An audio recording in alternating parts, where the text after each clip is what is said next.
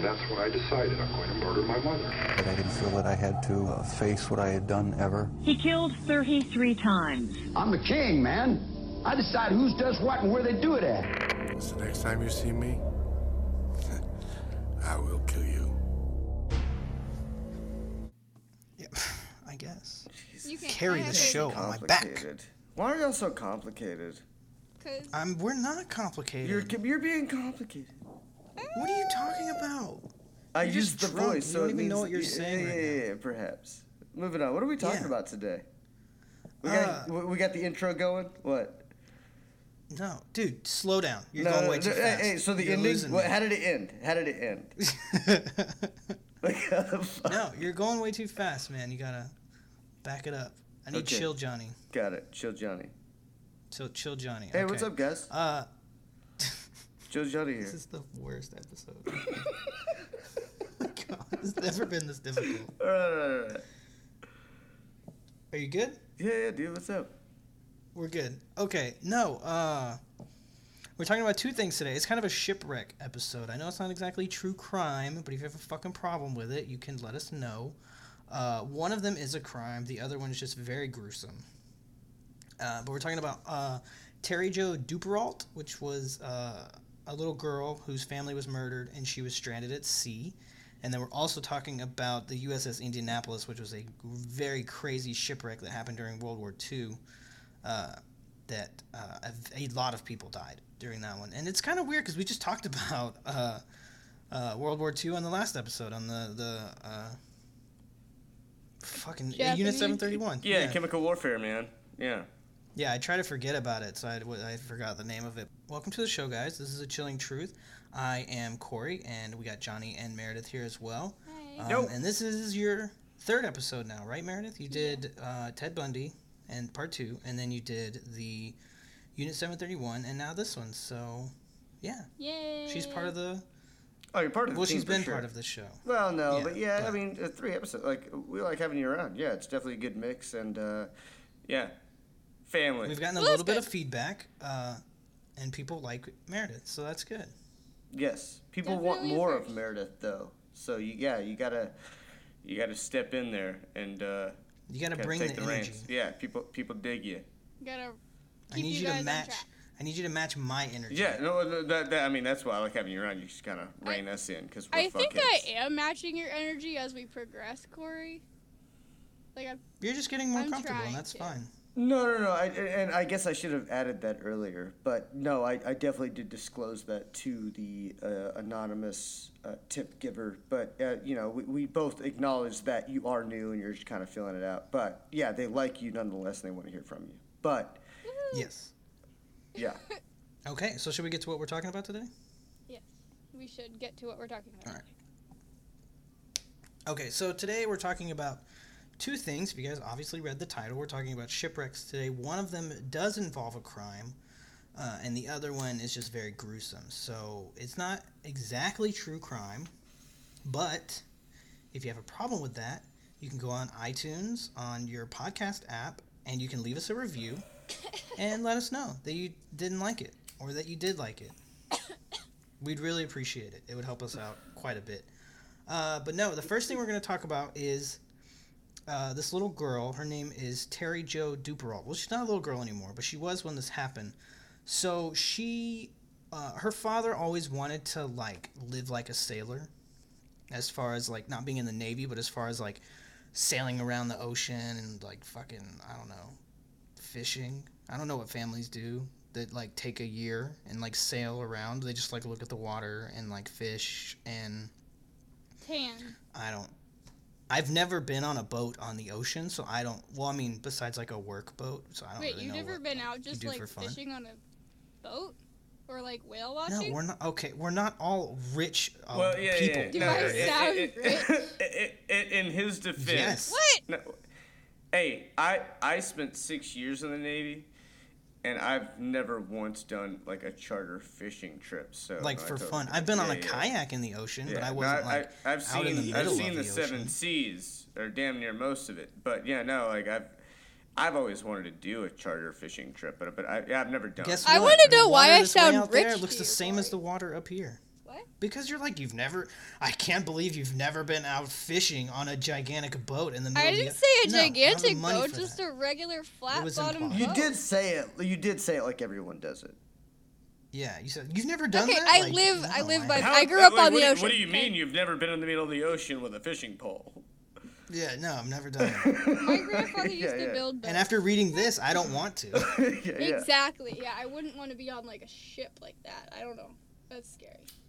Well, a yacht. I suppose it was a yacht or a sailboat. I don't know.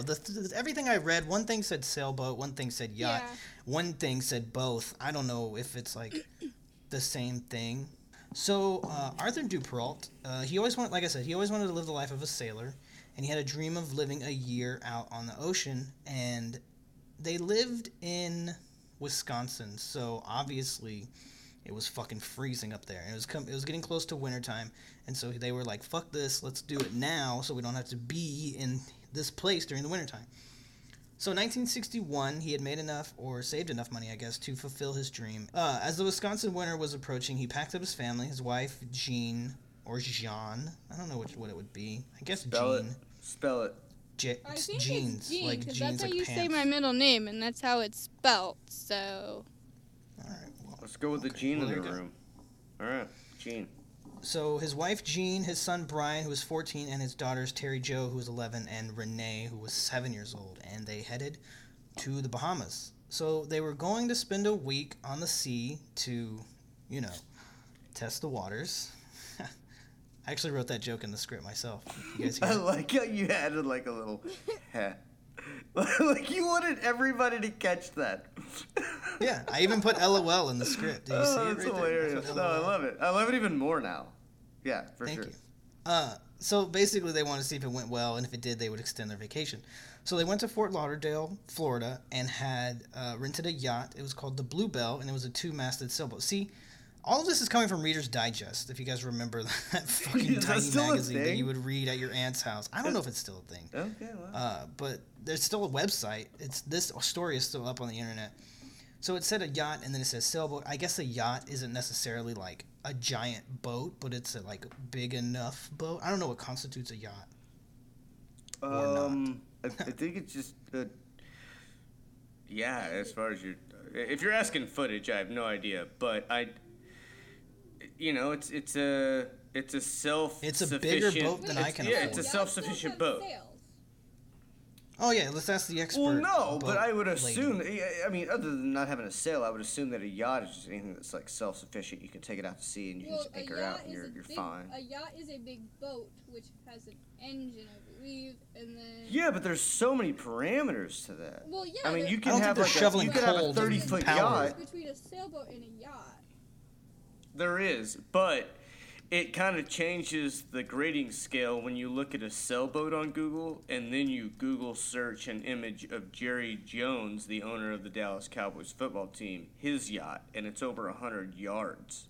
His yacht is larger here than we a go. football Okay, field. So yeah, it's like Listen, yachts are not generally used for commercial purposes, but are luxury recreational vehicles, and they can either be sailing yachts or powerboat yachts. So everybody's right. well, sailboats have Everybody motors gets a on them. medal. Equality. Oh, that's so lame. Good job, guys. Whatever. That's not what we're shooting for. But all sailboats have motors on them. Like, if it's like 28, like 30 feet or longer, it's going to have a motor on it in case you don't want to, like, in case We're you spending can't a rely on lot the of wind. time on boats. Okay. Well, it's been about Moving 20 on. minutes. Just Okay. So Julian Harvey was a former Air Force pilot and was an experienced sailor who would captain the ship, and the ship, not the shit. And he brought along his wife. I struggled with this. I didn't know how to say it. I don't know if I'm it's like, Dean. Renee is spelled the same way, and it's just a D. So is I think it it's Danae? Danae. That sounds feminine. Well, her first name was Mary, Danae. so. Right. Well, Danae is the information that I have. Well, that's. So over the next 4 days, they headed east towards a tiny island chain called Bimini, then further east to Sandy Point, a village on the southwestern tip of Great Abaco Island, and they spent the week snorkeling and collecting shells on pink and white beaches. Aww. It actually sounds really nice. Sounds really it fun. does sound really nice. Minus the pink. Yeah. No, what are we talking about? That'd be so cool to see. Dude, one of the best places to not to get off topic because we've done enough of that, but like Salt Lake City, like Salt Lake, the Great Salt Lake, it has like a reddish pinkish tint because of the algae that grows on the rock underneath. So it gives it like that really cool pinkish tint. Moving on. And there is Johnny's marine biology segment. Yeah. Useless information. Anytime, any day. Just give Johnny a call. His phone number is... I'm just kidding. No. I don't even know my new number. So early Sunday morning, Duperalt and Harvey stopped by the office of Sandy Point Village Commissioner Roderick W. Pinder to fill out some forms needed to return to the U.S. from Bahamas, because I guess that is a thing that you have to do to leave Bahamas to come back. You have to fill out some kind of forms. And then Arthur told Pinder they had such a great time, and, quote, "This has been a once-in-a-lifetime vacation. We'll be back before Christmas." Unfortunately, that night, let me back up. That night, Danae made chicken. Meredith, you're rich. What is that word? See? I fucking knew you were going to know how to say it. Cacciatore, bro. Hey, chicken cacciatore. I said I had it you're like a rich. week You ago. know how to say You it. called me a what? Oh. Rich. Oh my I god, thought you you were act like I'm saying insulting you. bitch. Why would I But say I don't that? know. That's Why- what I do thought you were why saying. would I was like, I don't understand what that has to do with No. cooking. I'm not rich either. I would never say I that. had to No. Google it. Hold on. You You don't. Oh, hold on. You don't know what the term bitch has anything to do with cooking? Stop. Johnny? Okay, we had enough Don't be racism on the sexist. last episode. We don't need No, sexism I'm not added being to the sexist. I roster. just thought it was. Look, We're moving on. Yes. Yes. It's cacciatore. Okay. It's That cacciatore. night- It's very common. Chicken cacciatore is basically chicken pot pie. Exactly. All right, well, she made chicken pot pie and salad for dinner. And unfortunately, that makes it sound so much less, like, fancy, chicken pot pie. It's just like she got the no, ones that chicken comes in the little cacciatore. thing, That's she just popped it in that's the what's microwave. amazing about it. Yeah, chicken cacciatore. It's like, no, it's chicken pot pie. All right, well, unfortunately, this would be the last meal ever eaten on the Bluebell. And I'm glad you said woo woo, Meredith. That was really good timing Yep, when I said yeah. the terrible part. And now it's out in the airwaves forever. Oh. So around 9 p.m., Terry Jo went below deck to her sleeping quarters in a small cabin at the back of the boat. Normally, Renee slept there too, but on this night, her younger sister stayed with her parents and brother on the deck in the cockpit. In the middle of the night, Terry Jo was woken up by the sound of her brother screaming, "Help, Daddy, help." She heard the sound of running or stamping noises, then silence. She lay in her bed, terrified of what was going on, and after about 5 minutes, she slowly crept out of the cabin. She saw her mother and brother collapsed in a pool of blood in the main cabin, which was a kitchen and then a dining room during the day, and then at night it was converted into a bedroom. She knew instantly that they were dead. Terry Jo slowly climbed the stairs and stuck her head out of the hatch to see what she could see. She saw more blood on the starboard side of the cockpit and possibly a knife. She climbed on deck and turned towards the front of the boat. Suddenly, Captain Harvey lunged at her and shoved her back down the stairs and shouted, "Get back down there." She tried to avert her eyes from her mother and brother's bodies. She climbed back onto her bunk, and she started to hear sloshing, and soon she was being surrounded by oily-smelling water. She saw Harvey's silhouette in the cabin doorway carrying something, possibly her brother's rifle. He stood there looking at her and then turned around and went back to the upper deck. Walter was now coming over the top, or... Did you say Walter? Fuck, Yes, I said Walter. Fuck, I was so, like... There's another the person on the story. ship nobody knows about. His name's Walter. Yeah, I was like, that's when I read it, I was like, who the fuck He's is the Walter? butler. And you sent him out there with them? That's fucked up. So, water was now coming over the top of her mattress, and she knew she needed to leave the cabin. She walked through waist-deep water to the stairs, and she climbed up. She saw the lifeboat and dinghy were beside the ship on the port side. She asked the captain if the ship was sinking, and he told her it was and handed her the rope to the dinghy. She was so scared, though, she dropped it. The dinghy was floating away from the boat, and Captain Harvey jumped into the water after it, and then Terry Jo stood on the sinking ship and watched Harvey disappear into the night.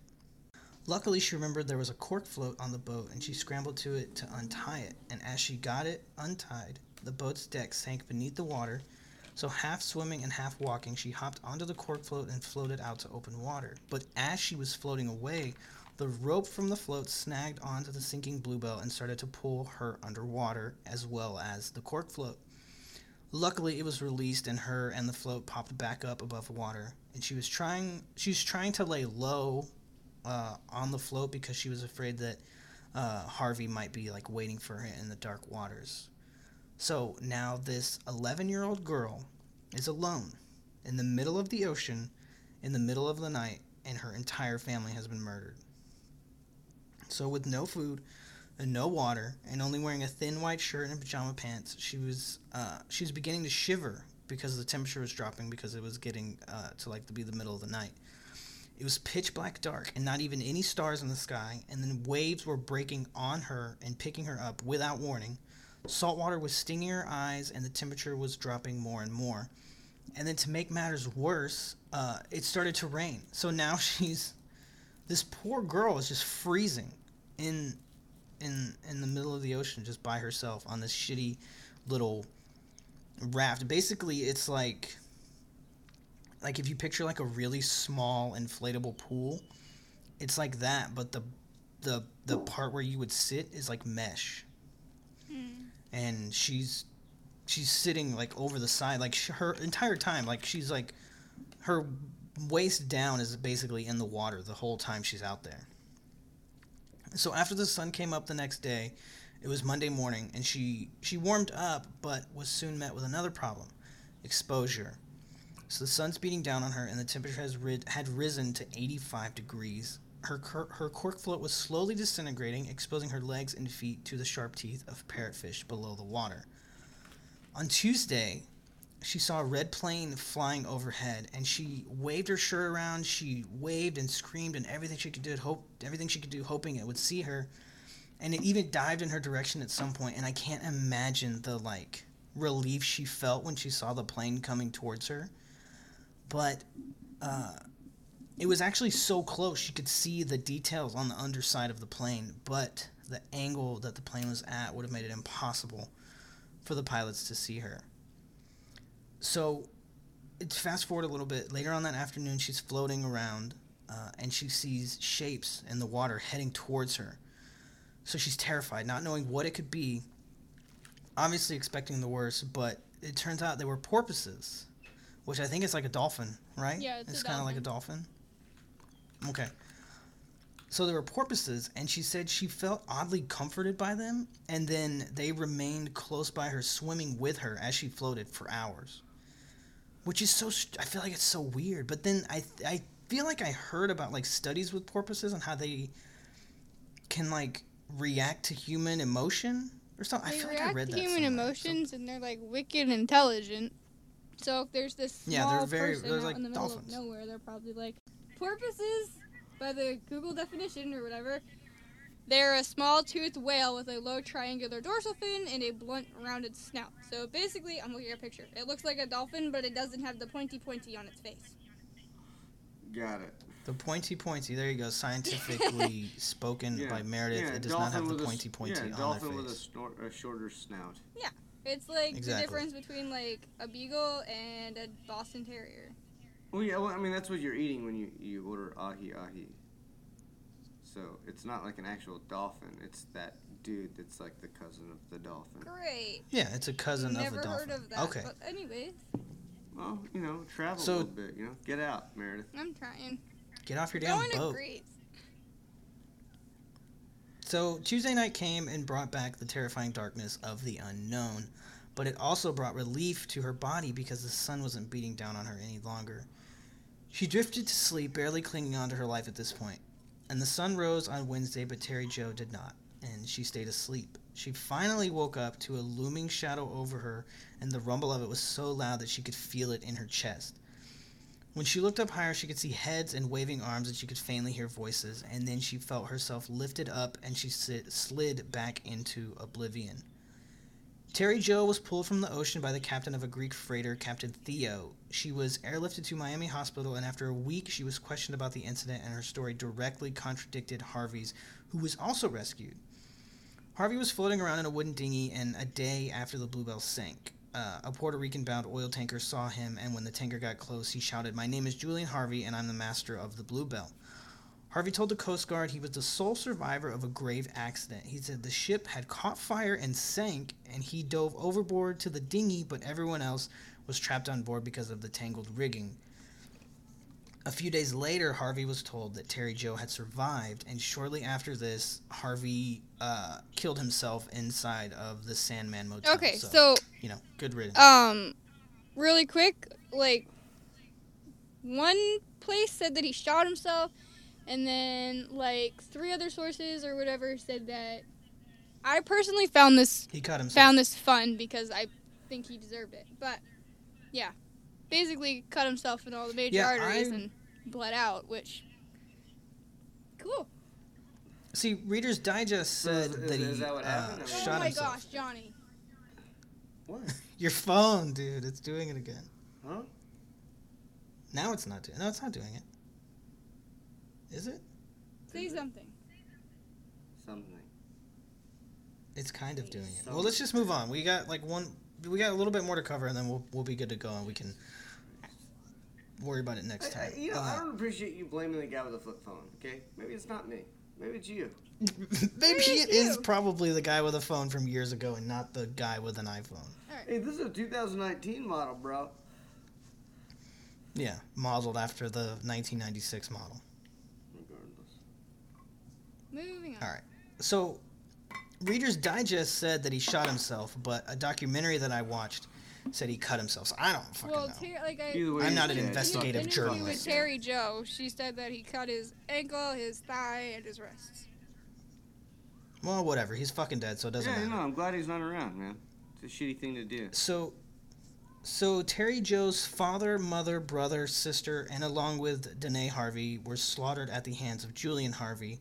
And it was believed that Harvey killed his wife for her life insurance money and was caught in the act by Duperrault prompting the other kills. And Julian Harvey does have a history of this. A few, I think he was married like 6 times, he was married and 6 all of his times. wives died in mysterious circumstances. Well, the one right before, number 5 or whatever, she was killed in a car accident with I couldn't understand if it was his stepmom or his bio mom. They were both killed in a car accident, and they had major amounts of money in the bank. So he got it all. There was plane crashes, other ships sank, and it was really suspicious. It was obviously he was just a terrible person. Yeah. So now we're going to talk about the USS Indianapolis, and I'm going to let Meredith take this one because she did the majority of the research on this. I just watched one documentary on it, and that was enough for me because this one's pretty. It's not as rough as the other stuff we covered, but just imagining it it's very scary. I think it is scary, and when you said that you've never been on a chartered fish boat or whatever, that's safe to me, but anything bigger than a little boat is horrifying. I don't do well on the bigger one. That's weird because I feel like most people feel safer on a bigger boat than they would on a smaller boat. Yeah, well, I'm weird. I actually enjoyed reading about this just because of how much endurance it took to survive. So the USS. It's very intense. It is, yeah. It's very intense. So the USS Indianapolis was a Portland-class heavy cruiser for the United States Navy. I had looked that up because I wasn't quite sure what that meant, but it's a big boat. It has 58 caliber guns or something on it. I don't know.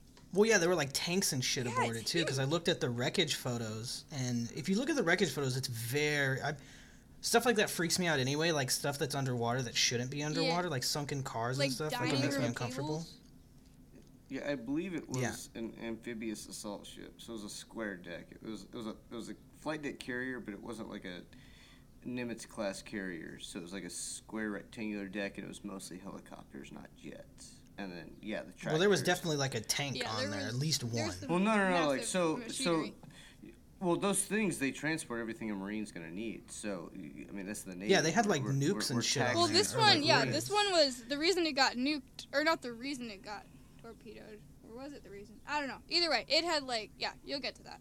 Why it was. I think, given the year and the hostility between the two countries, it makes sense. Yeah. Because I believe it was a Japanese torpedo, was it not? Yeah, it was yeah, two of them. Okay. 2 out of 6. So that makes sense. Yeah. Okay. Well, so the USS Indianapolis served as a flagship for the commander of the Scouting Force 1 for 8 years. And then it was under the command of Admiral Raymond, I don't know how to say this, but it's Spruance. Okay, that. Spruance. In 1943 to 1944. He commanded the 5th Fleet in the battles across Central Pacific during World War II. 14 minutes into July 30th, the 6-foot-long cruiser was hit with 2 torpedoes. So, 2 torpedoes out of 6 torpedoes. Wait, 6-foot-long cruiser? Is that right? No. I think it was supposed to be something else. Maybe like 600 feet? I don't know. No, because a big like an amphib flight deck, like amphibious assault ship, is going to be about 800 feet long. So like a smaller cruiser like Indianapolis is probably. We'll just take that out. We'll just put the. Well, no, it's fine. Just keep it. The Indianapolis is probably anywhere from like 400 to 600 feet long. I'm looking it up, but not coming up. Here, I just given the size of the machinery that was attached to it, like the tractors and such, it had to be at least 400 feet long. Just because my first ship was an amphibious assault ship. It was 800 feet long, fucking like head to tail, and I mean it had. We carried, I don't know, 40 plus helicopters, and then 8 Harrier jets, and a couple of fucking like search and rescue helicopters. Like, I mean, it was like you can carry a lot of shit on that. 14 minutes into July 30th, July 30th, the USS Indianapolis was hit with 2 torpedoes out of 6 by the Japanese Imperial Navy's Corporal sub. So basically, they hit them at 12:14, like. AM. Yeah, exactly. Like it's it's dark. Like it's pitch black. They can't see anything, and that'll come up later, with the captain of the ship. So the first torpedo blew away the bow. The second struck near midship. It blew away the little bow wow. All right, I'm sorry. Go ahead. Yes, I just pictured him like on the end of the fucking ship, like little bow wow's like gigantic, like little mermaids you see on like pirate ships. Try not to be too offended. Yes. Just saying. What if they had a wooden little bow wow on the front of it? Or what's the bow? Is it the back or the front? Hey, let's not make jokes about the mighty United States Navy. I'm just saying it would be a good cosmetic to add to the bow because it would be gorgeous. Thank you. Because it's bow, little bow. You get it. We got it the first time. All right. Well, I just wanted to make sure everybody got it. You made sure. Yep. You fucking made sure. You did. I did. Meredith. You're on. All right. I'm gonna try this. All right. So the first torpedo blew away the bow, and then the second one struck near midship on the starboard side, adjacent to a fuel tank and a powder magazine. Which so for those who Johnny, what's a powder magazine? Well, first things first. Starboard is the right side of the ship. Okay. Second question. What's the other side called? What was the term? What's a powder magazine? What is that? Well, I mean, I don't know for certain, but I know what a magazine is, so I would just, contextual clues, Like it sounds like they had a bunch of gunpowder. Sure, I mean, it's World War II, so yeah, probably. Just like. So they hit a fuel tank and a shitload of gunpowder, so it's like the worst things that it could have hit. I was in the Navy in the 21st century, so we used literally completely different ammunition. Shit's changed. So yeah, there's a lot of stuff that they use that I have zero knowledge on. That explosion resulted in the ship splitting from the keel, knocking out all electric power. So now they can't see anything at all, and it's 15 minutes after 12 o'clock. The ship sank. It's like pitch black dark outside. Yeah, you can't see anything. It's like Terry Joe. Can't see anything either. Mm-hmm. Very dark. The ship sank in 12 minutes. I think they get it. Taking with her roughly 300 men out of the original 1,197. So the ship sank so fast that no lifeboats were deployed, and then no distress signal was sent out. So literally no one knew that this was happening. This was before all the modern technology. So no one was looking for the ship to be sinking. So they weren't sending help. No, you know what I mean? They weren't sending helicopters. To give you an idea of how fast this ship had to have sank. 12 minutes is not a long time for a fucking ship to sink. So your average Navy ship, I mean, it's like filled with shops and compartments and spaces, and every one of them has a watertight door. So if say a torpedo hits, starboard, right side, front, like, I mean, any compartments that are damaged from that blow, you can shut off with a watertight door and the rest of the ship will float. So the idea is to make sure that you get all of those areas sealed off to where you have these air bubbles that do not sink the ship.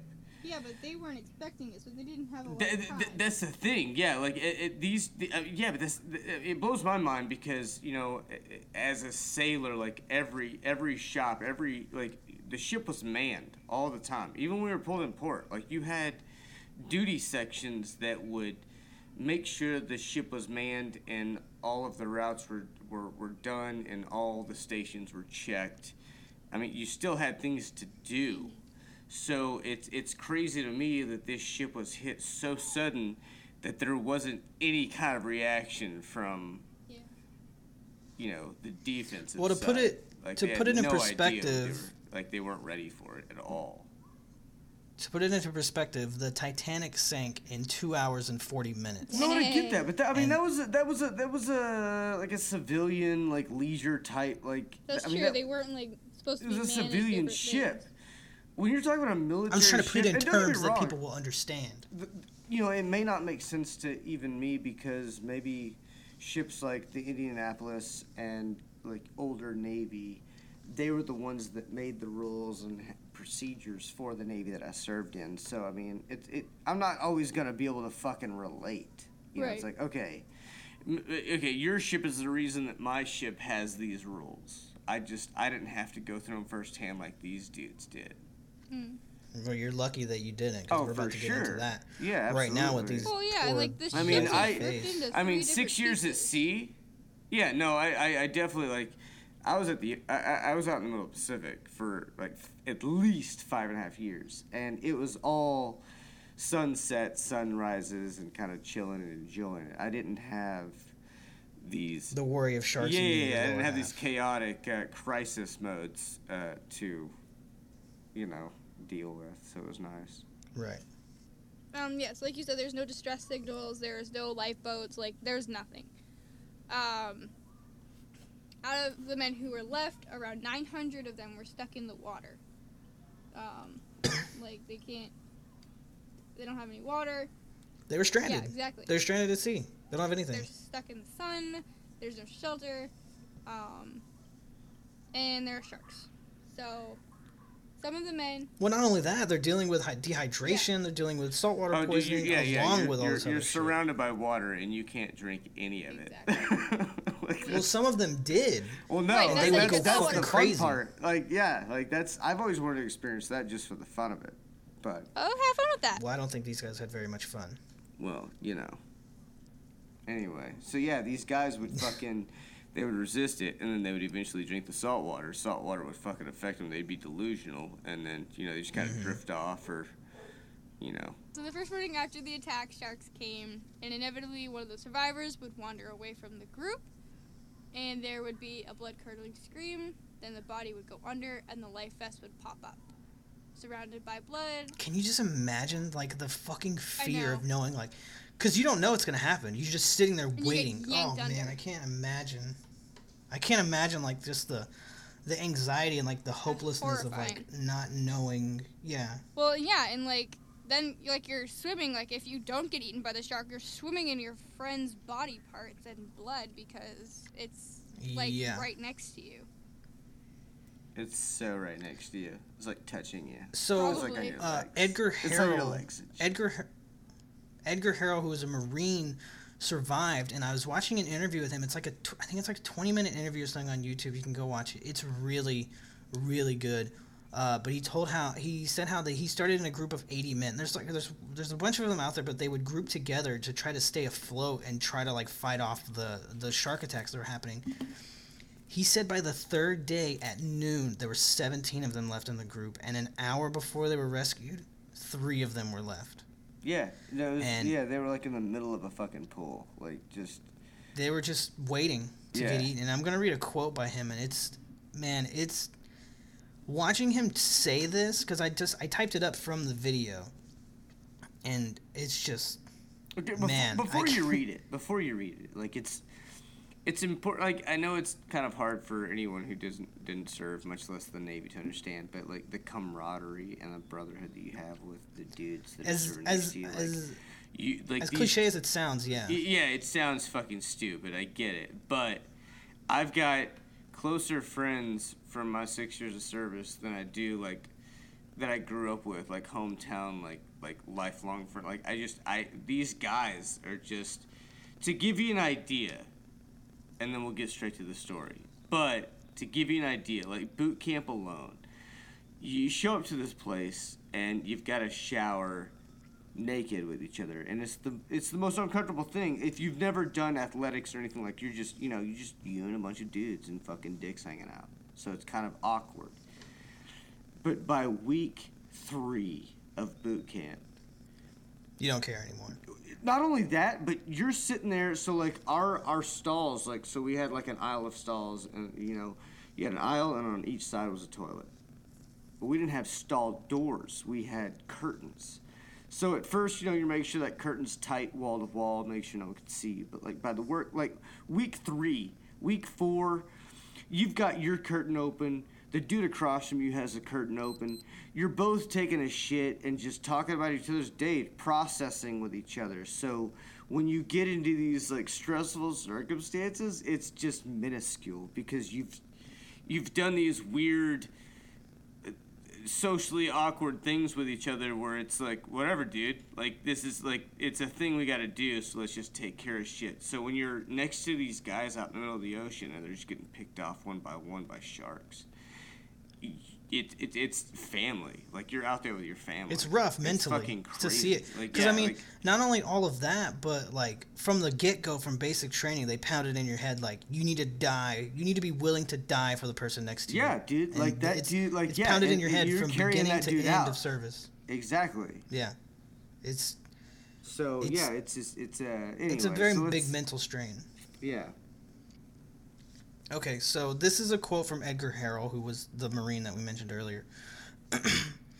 I wondered when I would look at a decomposed body that maybe if I checked him, the bottom torso was gone or he's disemboweled, and you see maybe a body on an 8-foot swell, and all of a sudden that swell breaks and that body comes down and he hits you and he leaves part of that residue on you, and you see that and you wonder, is that going to be me tomorrow or yet today? And so you look up, and may I say, there's no such thing as atheists in foxholes. There were no atheists out there. Everyone prayed. I can hear those sailors praying out there today, God, I don't want to die. I've got a son back home that I've never seen, and I want to live. Like, that's something like that's going to stay with you, man. And this dude's in his 90s, and this was in World War II, so he was young back then, and he still hears that shit in his head all the time. Yeah, so I'm saying he was young. He couldn't even fucking drink yet. And he experienced this. I can't imagine what these guys went through, honestly. It's very, very hard to make this episode funny. No, man. No, 6 years Navy, most of my time was spent in a bar, doing, unspeakable things. And no, I don't know what it's like to lose, or witness like what these guys went through. It's fucking crazy. Yeah, I can't. It kind of makes you feel bad, even like I know several dudes that like served, and it just wasn't what they thought it would be. It wasn't as heroic or it wasn't as memorable, and it wasn't fucking Call of Duty. Right. And you have these guys that lost and went through these like unspeakable things. Like, dude, I can't relate to that. I'm glad I had an easy time. Yeah, no, I'm grateful that I didn't have to do any kind of, I wasn't put through any kind of serious trauma, but yeah, it definitely makes you think, like, the dudes that, like, left the same time you did, but just a different branch, we came back different.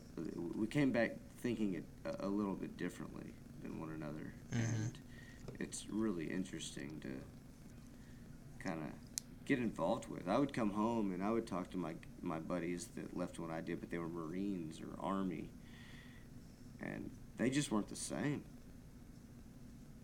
It takes a big toll on your mental state. Yeah. Experiencing something like this. No, I mean, my time out at sea in solitude, it was straining in its own, but it's not comparable. So yeah, It wasn't being torn apart by sharks stressful. No, I didn't see any of my homies die. You know, like I'm grateful for that for sure. Right. So they were stranded for 4.5 days with no shelter, and they had a few lifeboats. Their life jackets at one point weren't keeping them afloat anymore, so they had to just keep swimming. And they had no food and no water. But what they would do with their life jackets when they would start to, I guess, lose air, or they would stop working, they would put them underneath them and sit on them, and that would hold their head above the water, but they would still have to tread water with their arms. So these poor guys still weren't able to rest after all this time. I mean, they're just... No, like they you can't tread water in your sleep. They didn't have flotation devices. It was them just like swimming. No, they had life jackets on, but they weren't. Yeah, they weren't floating. They weren't like what you're picturing. Yeah, but they were like linked. They were linking arms and just relying on one another in the life jackets. They didn't have objects to float on, is what I mean. Like No, it wasn't there like weren't the dinghies, Titanic with a there fucking weren't, door. Yeah, no, there was none of that. They were just fucking kicking fucking water. Did you guys? Which just attracts fucking sharks. Did you guys have to like with Johnny when you were in the Marines or whatever? Did you have to tread water as part of your boot camp or whatever? I was in the Navy. Navy. But I meant no, Navy. it's part of the. Yeah, I mean, it's part of. It's silly because I mean, you meet a lot of people in the Navy that can't swim. They just, it's just the branch they chose or went into, whatever. But no, in basic training, you have.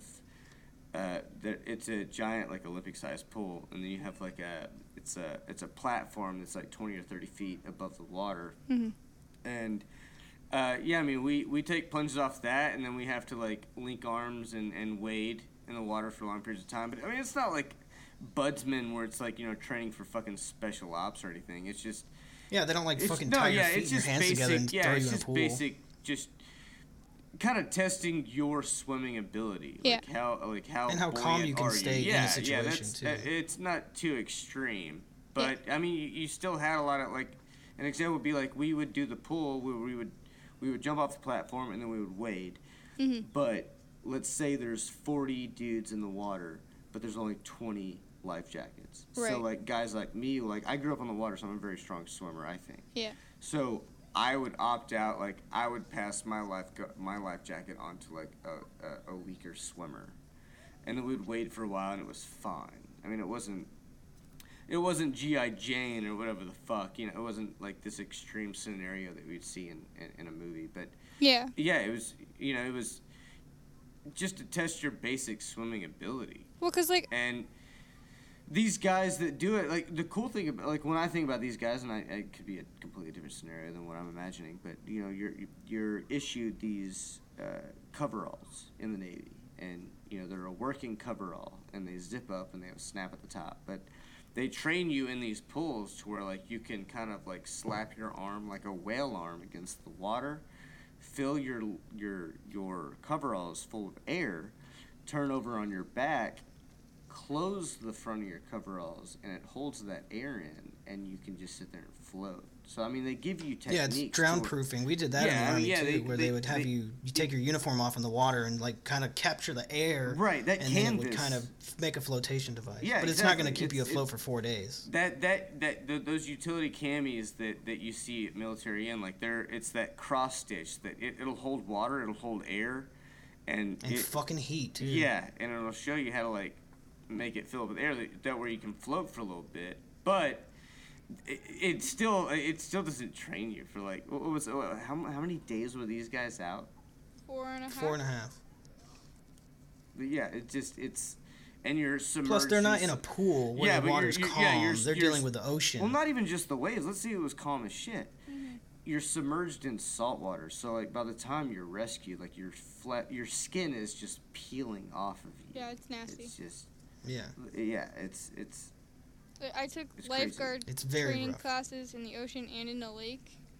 and you'd have to tread water for 20 minutes with your arms, just your arms, and then the next week it was 20 minutes with just your legs, and then bumped it up to half an hour and 40 minutes until you could do it for an hour. Yeah. It's a lot of work, especially if you use flippers or anything. I mean, it's a workout. I was on Catalina Island a few weeks ago, and I had a group of kids out, and we were just snorkeling, kind of showing them like the underlife. But not to get off topic too long, but yeah, I was just basically just treading water and using every fucking muscle that I didn't know I had in order to keep these. But if you think about it too, these guys aren't like. They're not in, like, wetsuits with flippers and fucking goggles. They have, like, heavy-ass World War II Navy boots on. Yeah, I mean, that's and the a thing. uniform. Like, even it's if, not even they're if it was, like, a New Age boot. Like, dude, swimming boots would It's once you fill up with dude. water, you're that's fucking sucks. Even with regular sneakers on. For sure. Trying to swim with the shoes on is rough. Yeah. Plus, you have your socks on, and it's uncomfortable. I honestly completely forgot about that. Like, yeah. It's like stepping in water with your socks on, but your whole foot. Yeah. The crew on the PV Ventura is at... I wasn't quite sure how to, like, say that or if I typed it up right, but they spotted the survivors on a routine patrol. Unfortunately, they were only able to save 316 out of the estimated 890 after shark attacks and fatigue drastically lowered their numbers. Man, that's less than half of these guys that were out there. Jesus Christ. The sunken ship holds the greatest single loss of life at sea in the history of the whole U.S. Navy. Which, it took me a second to, like, comprehend what that was saying. Because, like, it's not going to war and, like, you know, it's on one ship. It's not like one by one people, you know, dying. This is one like ship is one the big, greatest, one incident. Rough. Like when you think about like 9/11 being the largest casualty of like a single event we've had. Yeah. Well, I mean, you got Navy ships. I mean, they're designed by... Except the government didn't do this. Well, it's designed by the American spirit. Like, these things are just, they're tanks and they defend democracy. So, like, when one goes down, it's kind of a big deal. Yeah. Yeah, it's definitely a big deal. You're good. Yeah, you gotta really get, like, when I stop talking, you gotta jump on that, Meredith. Sorry. Yeah. Or he's just gonna start talking again.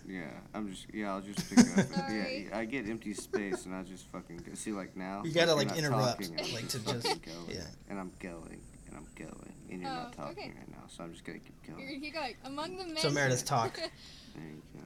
Among the men who survived was Captain Charles McVeigh. Okay, I will say tone down the chipperness a bit. This is a dark time. This made me almost more sad than the entire thing because like it kind of baffles my mind like how they could. Well, this is just PTSD. This part isn't, but the next part is just it's PTSD.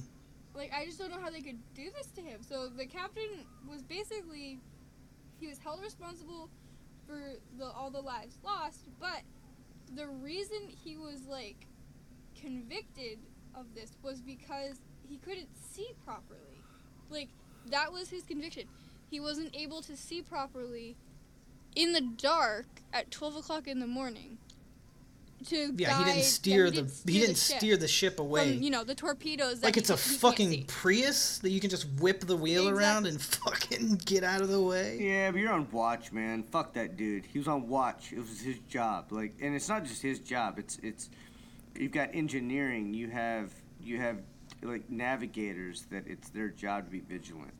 So, not to be a stickler, because it's typically not my style. Well, let's not blame any of the victims who suffered during this, but yeah.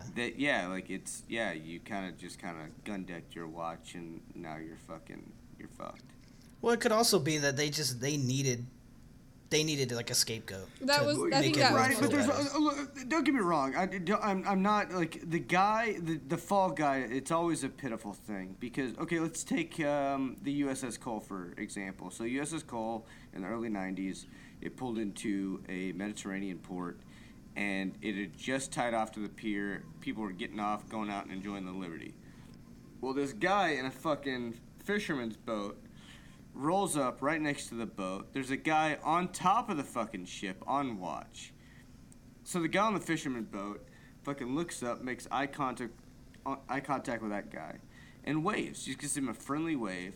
The Navy sailor gives him a friendly wave, and then 3 seconds later, that dude has detonated a fuck ton of explosives that were on that fishing boat at the hull of the USS Cole. So it's like, you know, you need to be vigilant, but you want to be like, I don't know, what was it? A decent person as well. You don't want to be like, you can't make it, everybody can't be a suspect. Yeah, it would suck to look at everybody as a suspect, but because of the USS Cole, like, dude, watch is serious, man. You got to be on top of your shit. Like, you know, like when I was in, I stood a lot of fucking ship watches while we were in port, just patrolling the fucking. I'd be on like the little dinghy boat with an M16, just like making circles around the boat, making sure no one got too close. So it's like, you know, stories like that make you really think, like, dude, it can get serious. You can never really be too careful. Quick. No, yeah, you don't want to be an asshole that thinks that everybody's a terrorist, but at the same time, you're like, dude, just because you wave everybody at me can be. Yeah, your wave doesn't mean we're homies. Like, I've still got. Well, just like in the Iraq War, they had a time where kids would come up to the soldiers and fucking detonate a bomb. Like, their parents would detonate the kid and blow up the soldiers. So it got to the point where, like, you couldn't even let kids come up to you. Right, because we're fighting with morals. You know, we're the only ones fighting, you know, according to the Geneva Convention. So it's like, you know, you see a kid, you don't want to fucking shoot him right off the bat because it's a fucking kid. Right. But the other team I'd hate to be the person that has children. To do it. Yeah, no, it's like, dude, I mean, it sucks, but democracy, it's a really squirrely situation because, you know, wars. It's very high stress, and we appreciate all of. Yeah, no, I don't want to be like anti. Like, I mean, I served. You know, I'm glad I did. I'm still pro-military, but at the same time, it's like some of the decisions. It's like, fuck, dude. It's not even the U.S. Sucks. Like, I wouldn't even like blame the U.S. It's like the world is just so fucked as far as government. Well, let's not get into a political debate. No, and I don't want to go there, but you know, as far as, you know, being on a ship in the middle of the ocean for your country, yada. Yeah.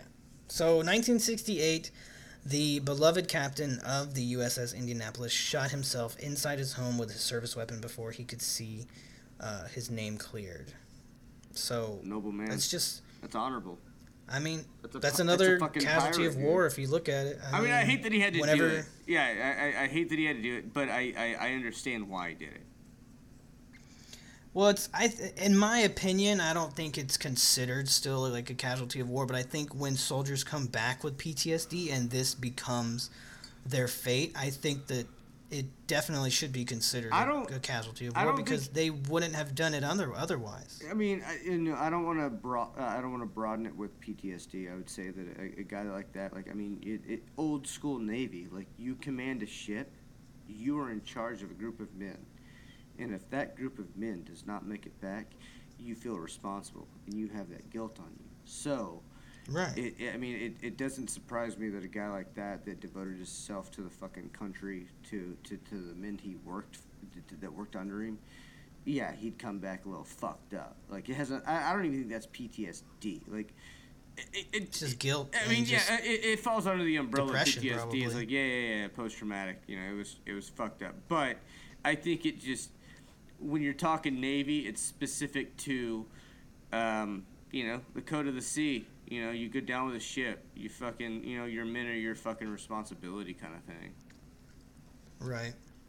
Fuck so, yeah, Navy. on August of 2017, what? I just said, fuck yeah, Navy. Just go Navy. Fuck yeah, Navy, dude. Navy's fucking dope. August of 2017... Shut the fuck up. Hey, the other day I was Let me at get Home through Depot. this. Go ahead, dude. What? Your gaps are just Home long Depot. as fuck. Huh? I blame my your gaps. I'm talking and you start talking over me. That's not a gap. Maybe it's the flip phone delay. I don't know. It's just a delay. Whatever, dude. In August of 2017, Paul Allen financed a search team to locate the wreckage of the cruiser in the Philippine Sea. It was lying approximately 8,000 feet below the surface. You can Google the photos that they took, like we were talking about earlier, and to me, it's haunting, but, I mean, you might be into that. I think it makes me very uncomfortable. I liked looking at But them. in December of last year, I do not. It makes me feel very weird.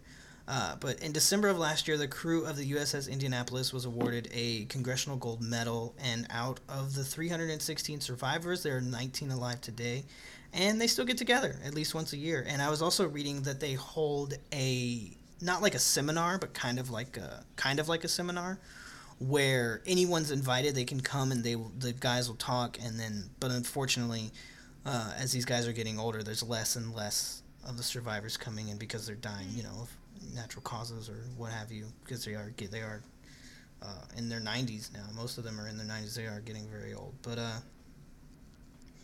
yeah, it wasn't our goal today to depress you guys and go into my and Johnny's military history, but I guess it kind of just came with the topic. But sorry to bore you. Do you guys have anything else? No, that's it. Nope, not really. No, but I would say that, give you an idea of age and generation. My grandfather just turned 95 this past March, and he was a World War II vet. So it just so these guys they're old. And they're not very many. Up there now. If you end up in a room with 4 different World War II vets, take advantage of that. That's rare. You don't run into that kind of thing. So, yeah, they're. You don't even have to talk about war. You could be a left-wing fucking anti-war dude and just fucking get to know their circumstances. But yeah, they're very rare and they're dying off. And let's fucking enjoy their presence while they're here, man. God bless you, John Howard Morrison Sr. Good man, Navy man. Fuck yeah.